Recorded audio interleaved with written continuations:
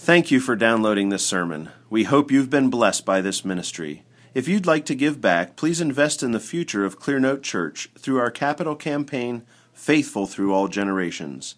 To make a donation, visit clearnotebloomington.com/give.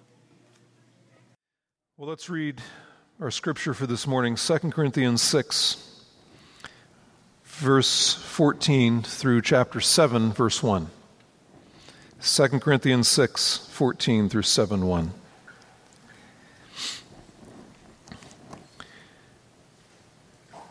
Do not be bound together with unbelievers.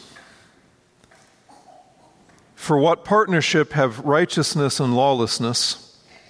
Or what fellowship has light with darkness? Or what harmony has Christ with Belial? Or what has a believer in common with an unbeliever? Or what agreement has the temple of God with idols? For we are the temple of the living God, just as God said, I will dwell in them and walk among them, and I will be their God, and they shall be my people. Therefore, come out from their midst and be separate, says the Lord, and do not touch what is unclean. And I will welcome you, and I will be a father to you, and you shall be sons and daughters to me, says the Lord Almighty. Aren't those wonderful promises there? Therefore, having these promises, beloved, let us cleanse ourselves from all defilement of flesh and spirit, perfecting holiness in the fear of God. This is the word of the Lord. Now, this passage contains one of the most unfortunate chapter breaks in the whole Bible. Remember, these chapter breaks, these verse numbers are not something that God put here. These are what men have put here to help us find our way, right? And they put this one in the wrong place, frankly. This chapter break between chapter 6, verse 18 and chapter 7, verse 1 has the potential of totally undermining, or at least obscuring the truth of God. Do you see how this could happen? You're reading along and you're reading in your Bible reading plan and you're reading 2 Corinthians 6. You get the end of chapter 6. You read God's commands to be separate from unbelievers. You read these amazing promises at the end of chapter 6. I will be a father to you. I'll welcome you. You'll be sons and daughters to me. You read those promises on, let's say, Tuesday, and you close your Bible and you go away. And then, is it Wednesday? Is it Thursday? Is it Friday? Whenever it is, depending on how disciplined you are. You pick up your Bible and you keep on reading where you left off in 2 Corinthians. So you open to chapter 7, verse 1. Therefore, having these promises, beloved, let us cleanse ourselves from all defilement of flesh and spirit, perfecting holiness in the fear of God. And so what just happened? Well, unless you have a very good memory and remember what you just read, the last time in chapter 6, or unless you love the importance of little words like therefore, and so you want to figure out what it's there for, you just miss the whole point of a powerful passage of God's Word. What this chapter break obscures for us is that the point of chapter 6, 14 to 18 is chapter 7, verse 1. That is the point.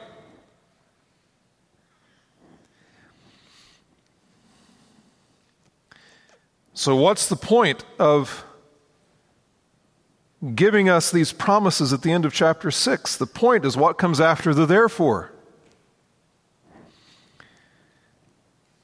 The point is chapter 7, verse 1. Therefore, having these promises, beloved, let us cleanse ourselves from all defilement of flesh and spirit, perfecting holiness in the fear of God. Now, why does that seem strange to us? It seems strange because the Holy Spirit put two things together that we want to keep infinitely apart, right? The Holy Spirit puts together the rich promises of the gospel, of the grace of God, and the command to fear God. He puts them right there together. And the Holy Spirit doesn't just happen to mention these two things kind of close to one another, just kind of randomly. This is not a random but, meaningless happenstance. As if the word promises just happens to come close to the word fear. No, the Holy Spirit binds these two together inseparably.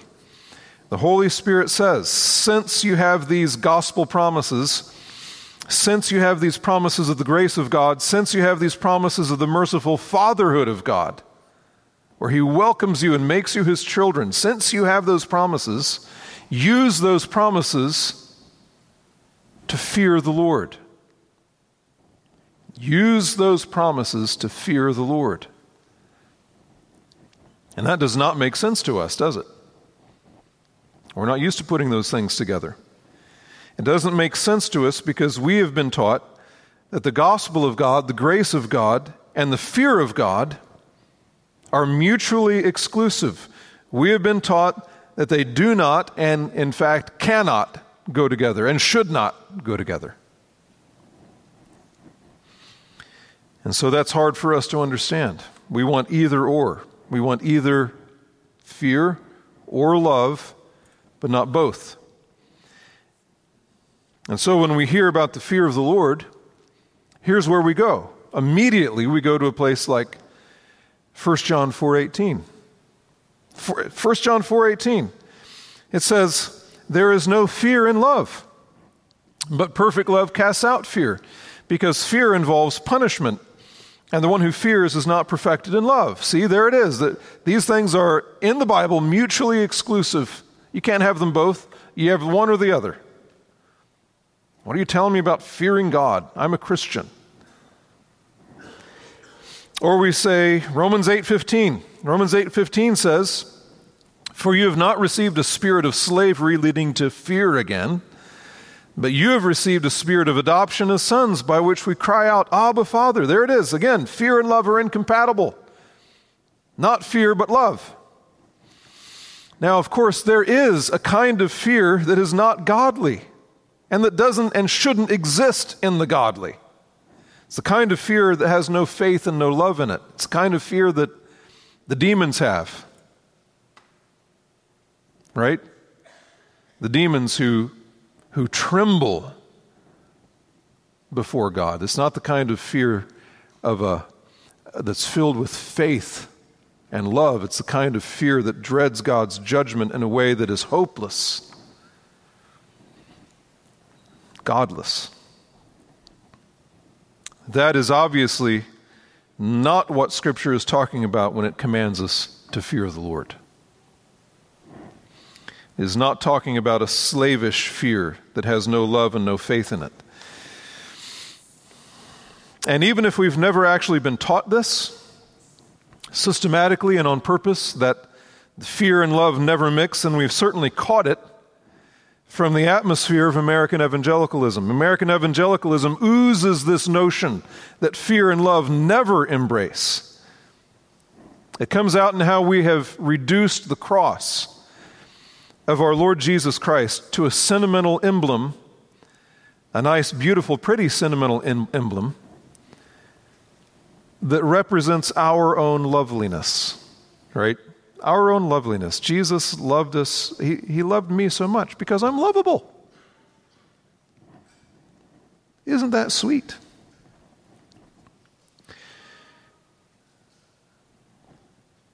No, actually, the cross is a terrible demonstration of our wickedness and of the crushing holiness of God. It comes out in how we think about leadership in the church and in the home. It comes out in the way we worship. And how all of our worship is soft and sentimental and easy and has no place for fear and trembling. And so I don't care what church you've grown up in, what books you've read. If you're alive in 21st century America, you have caught this notion that fear and love are mutually exclusive. It's in the air that we breathe. It's constantly coming in on us. And we have to push it back. We have to blow it back with the air of God's Word. How many times have you heard that when the Bible speaks of fearing the Lord, it's just talking about reverence and awe, just respect. Just talking about respect. And the problem with that is that the Holy Spirit speaks in words. And he uses actual particular words when he speaks in the Bible. And when he breathed out the words of Scripture, he used particular words. And in Hebrew, there are 3 different words, usually translated fear. And those 3 words, you know what they mean? They mean fear, or even terror, or even dread. That's what those words mean, the words that the Holy Spirit chose to use. For example, Psalm 119:20. David says, "My flesh trembles for fear of you, and I am afraid of your judgments." This is not him just saying, I have a kind of respect for your judgments. I fear, I tremble, I'm afraid. And there are other words that he could have used if he just meant honor or respect. Honor your father and mother is one of the words he could have used. He didn't use that word. In Greek, the word fear or terror is phobeo. It's where we get our word phobia. We all know what that word means. Ask my wife. Spiders, yeah. She has an irrational fear of spiders. But the fear of God is not irrational. It's not a phobia. So even with this distinction in both Hebrew and Greek, so many Christians still assert that fear merely means reverence or respect, as if God and the Holy Spirit couldn't choose the right word. The tragedy of the modern American church is that we are no longer capable of being terrified. We're no longer capable of being terrified of God. The church should be a place of terror again. The church should be a place where God has to say what he always says: fear not. But we've taken that necessity away. We don't need that anymore. We've got that one gone. Now, where does this come from? Why do we as American evangelicals tone down the fear of the Lord? Well, there are several reasons. One of them is a doctrinal reason. For example, Psalm 19:9 says, "The fear of the Lord is pure, enduring forever." The fear of the Lord is pure, enduring forever. And there is a system of doctrine that has been the system of doctrine for American evangelicals for the last 150 years. And that system of doctrine is represented clearly by an old Bible that some of you own, or maybe your parents owned, or your grandparents. It's called the Scofield Reference Bible. And in that Bible, where there are notes explaining what the Scripture means, you go down, the fear of the Lord is pure, enduring forever. You go down to the note, and it says this: the fear of the Lord is a phrase of Old Testament piety. Right? You got that? It's a phrase of Old Testament piety, Old Testament godliness. This is what the guys in the Old Testament did to be godly. This is what marked them for their godliness, the fear of the Lord, the Old Testament. Now, what does that clearly imply? It clearly implies that the fear of the Lord was a characteristic of Old Testament piety as distinguished from New Testament piety. In other words, the fear of the Lord was an Old Testament law thing, but in the New Testament we're under grace and we don't fear God anymore, we just love him. We don't need the fear of the Lord anymore. And the problem with that, of course, is it's utterly, completely, scandalously, grossly unbiblical to say that. I mean, it's really awful. It is completely wrong to assert that the fear of the Lord is a uniquely Old Testament thing, the love of the Lord is a uniquely New Testament thing. As if the love of the Lord does not appear in the Old Testament, and the fear of the Lord does not appear in the New Testament. Luke 12:4-5, Jesus, our Lord, said, "I say to you, my friends, do not be afraid of those who kill the body and after that have no more that they can do, but I will warn you whom to fear. Fear the one who, after he has killed, has authority to cast into hell. Yes, I tell you, fear him." This is not the devil. This is God. Fear him. By command of our Lord Jesus, fear him. Acts 9:31. What caused the church to grow and increase? Acts 9:31, so the church throughout all Judea and Galilee and Samaria enjoyed peace, being built up and going on in the fear of the Lord, and in the comfort of the Holy Spirit it continued to increase. The church grew because it feared the Lord. Philippians 2:12, so then, my beloved, just as you have always obeyed, not as in my presence only, but now much more in my absence, work out your salvation with fear and trembling. Hebrews 4:11, therefore let us fear. Let us fear. We need to fear. Let us fear.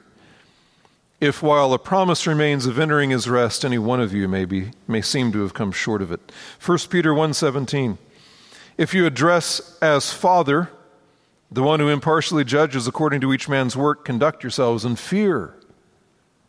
There they are, right there together again. Fatherhood, the fatherhood of God. If you address as Father the one who impartially judges according to each man's work, conduct yourself in fear. The fatherhood of God does not remove the fear of God. It establishes it.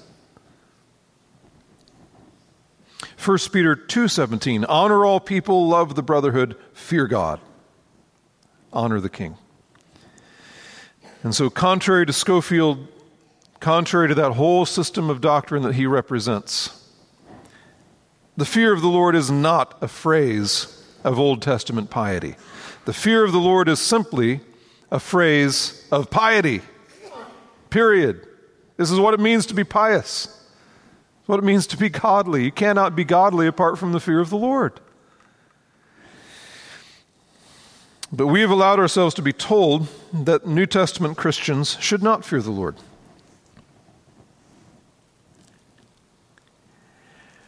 Another reason that evangelical churches are filled with people who do not fear the Lord has to do with how we evangelize. So you became a Christian, if you are one,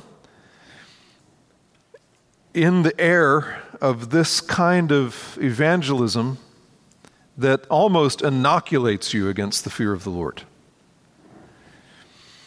Think of the typical evangelistic appeals that have been popular for the last 150 years. There's some kind of variation of God loves you and has a wonderful plan for your life. Isn't that nice? And the evangelical church has almost completely abandoned what our forefathers called law work. Law, God's law, the work of the law, in preparing people to understand and embrace the gospel in a way that actually saves them. We have abandoned the kind of preaching and evangelism that strips people bare, that leaves them open and exposed before a holy God, that leaves them hopeless, except for one thing, the blood of Jesus Christ. We've stopped declaring to unregenerate people that there is a holy God in heaven who has holy laws that they must obey. That those unbelievers, your friends, your family member, the people who work with you, God has placed on them holy laws that they must obey. But we don't talk to them about the holy laws that they must obey.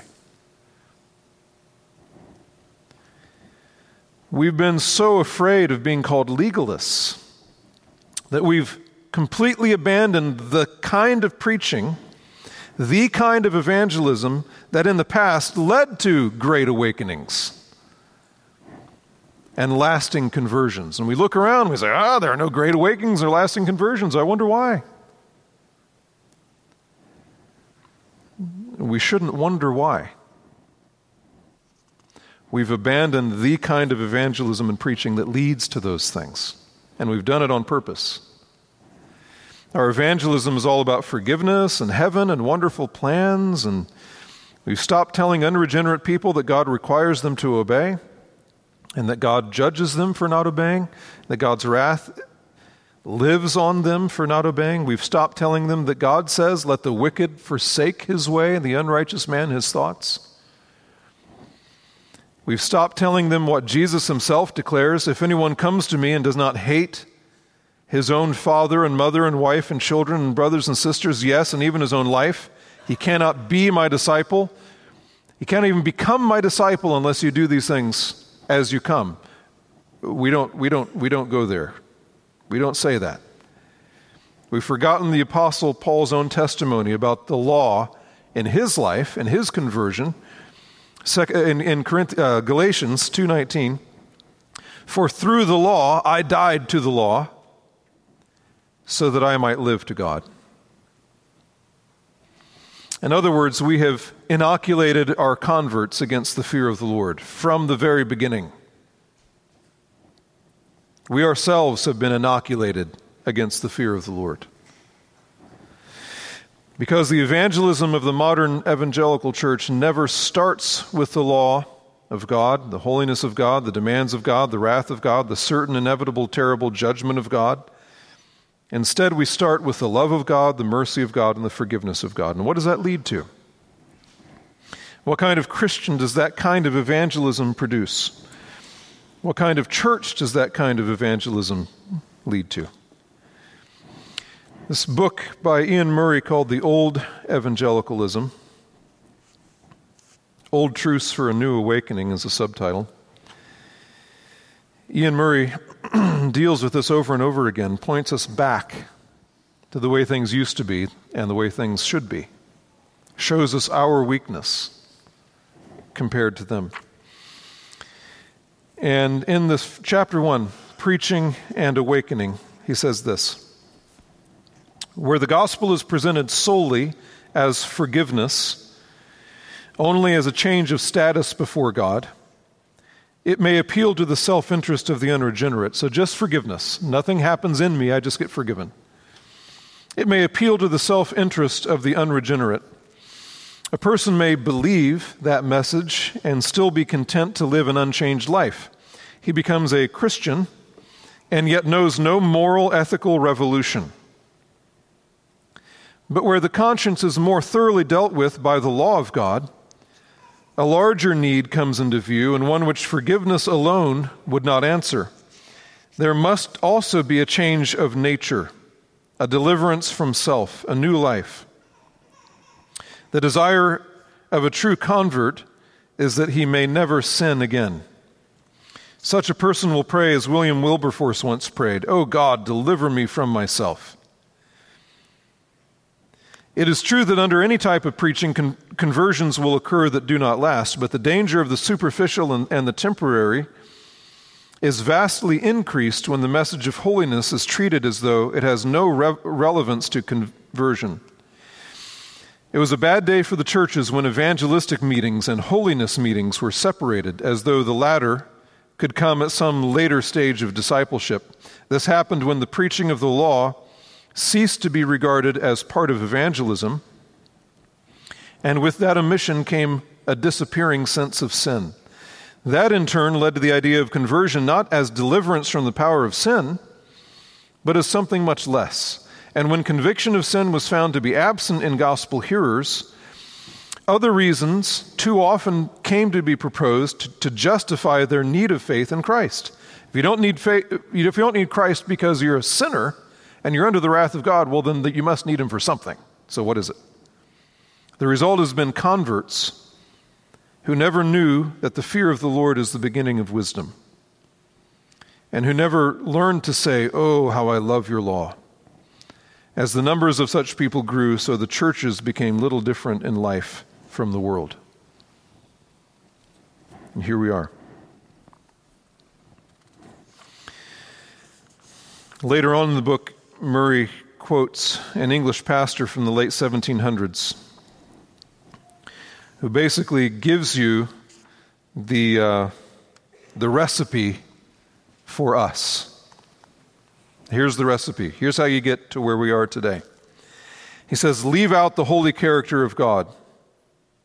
Leave out the holy excellence of his law. Leave out the holy condemnation to which transgressors are doomed, the holy loveliness of the Savior's character, the holy nature of redemption, the holy tendency of Christ's doctrine, and the holy tempers, attitudes, and conduct of all true believers. Leave all that out. Then dress up a scheme of religion of this unholy sort.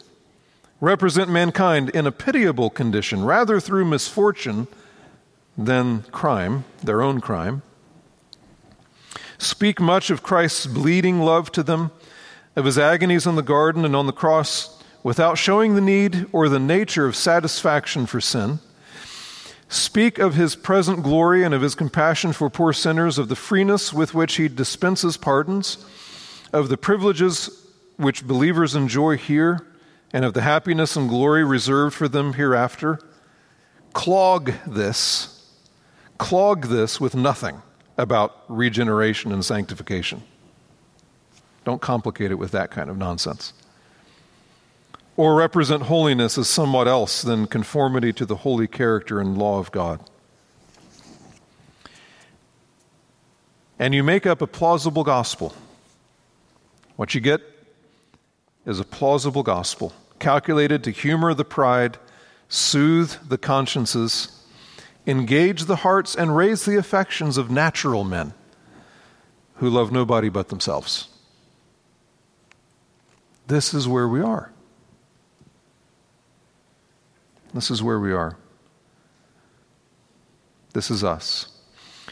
That is what is accepted as normal in the church today.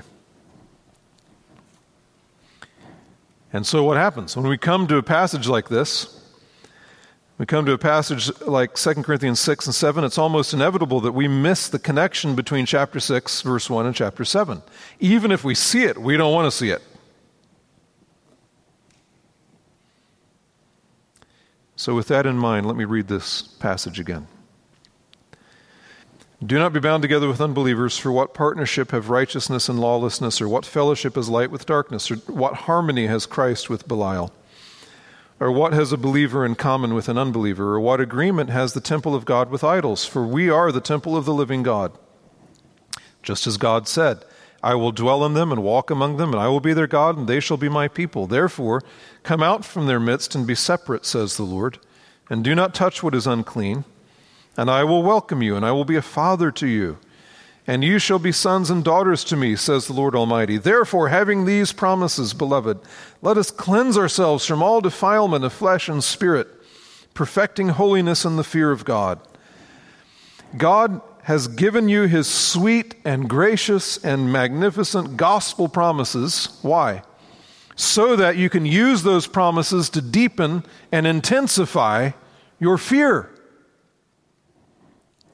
This is exactly the opposite of all of our assumptions today. We assume that God gives us his sweet and gracious and magnificent gospel promises so that we can use those promises to lessen and minimize our fear. Which is just another way of saying we assume God gives us his sweet and gracious and magnificent gospel promises so that we can use those promises to lessen and diminish our obedience. That's what it all boils down to.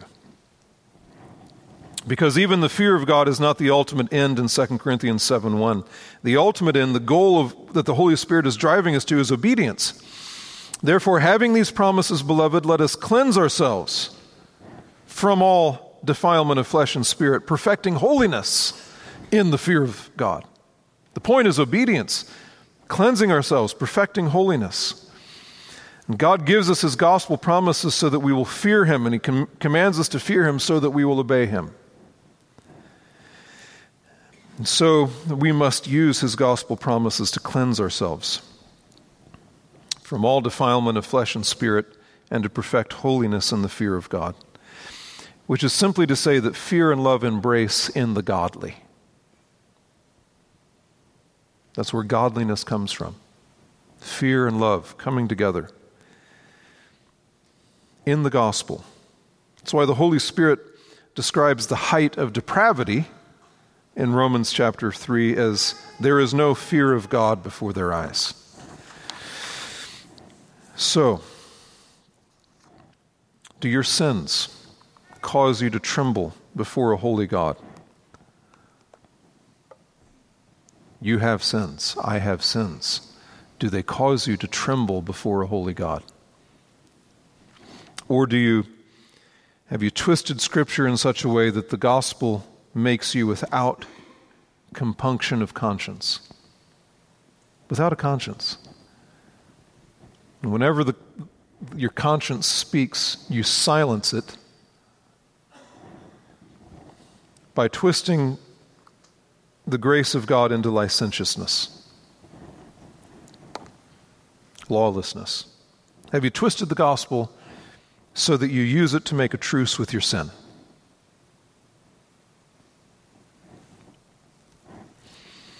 What do you give yourself to? What's the flavor of your life? You know what I'm saying? What's the smell of your life? What's the aroma? Is there any weight? Is there any weight to you? Any gravity? Any sobriety? When people think of you, do they think, that's a God-fearing man? That's a God-fearing woman?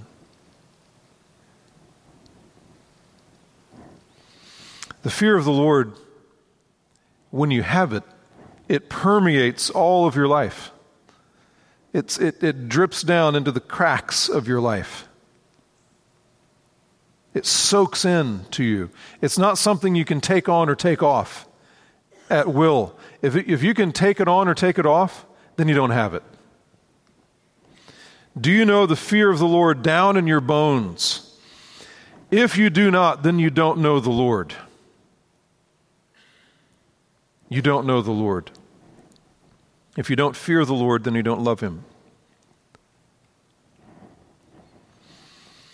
And if you want to have life and peace, then you must fear the Lord. If you want to know His compassion, if you want to know His forgiveness, if you want to know His blessings, you must fear Him.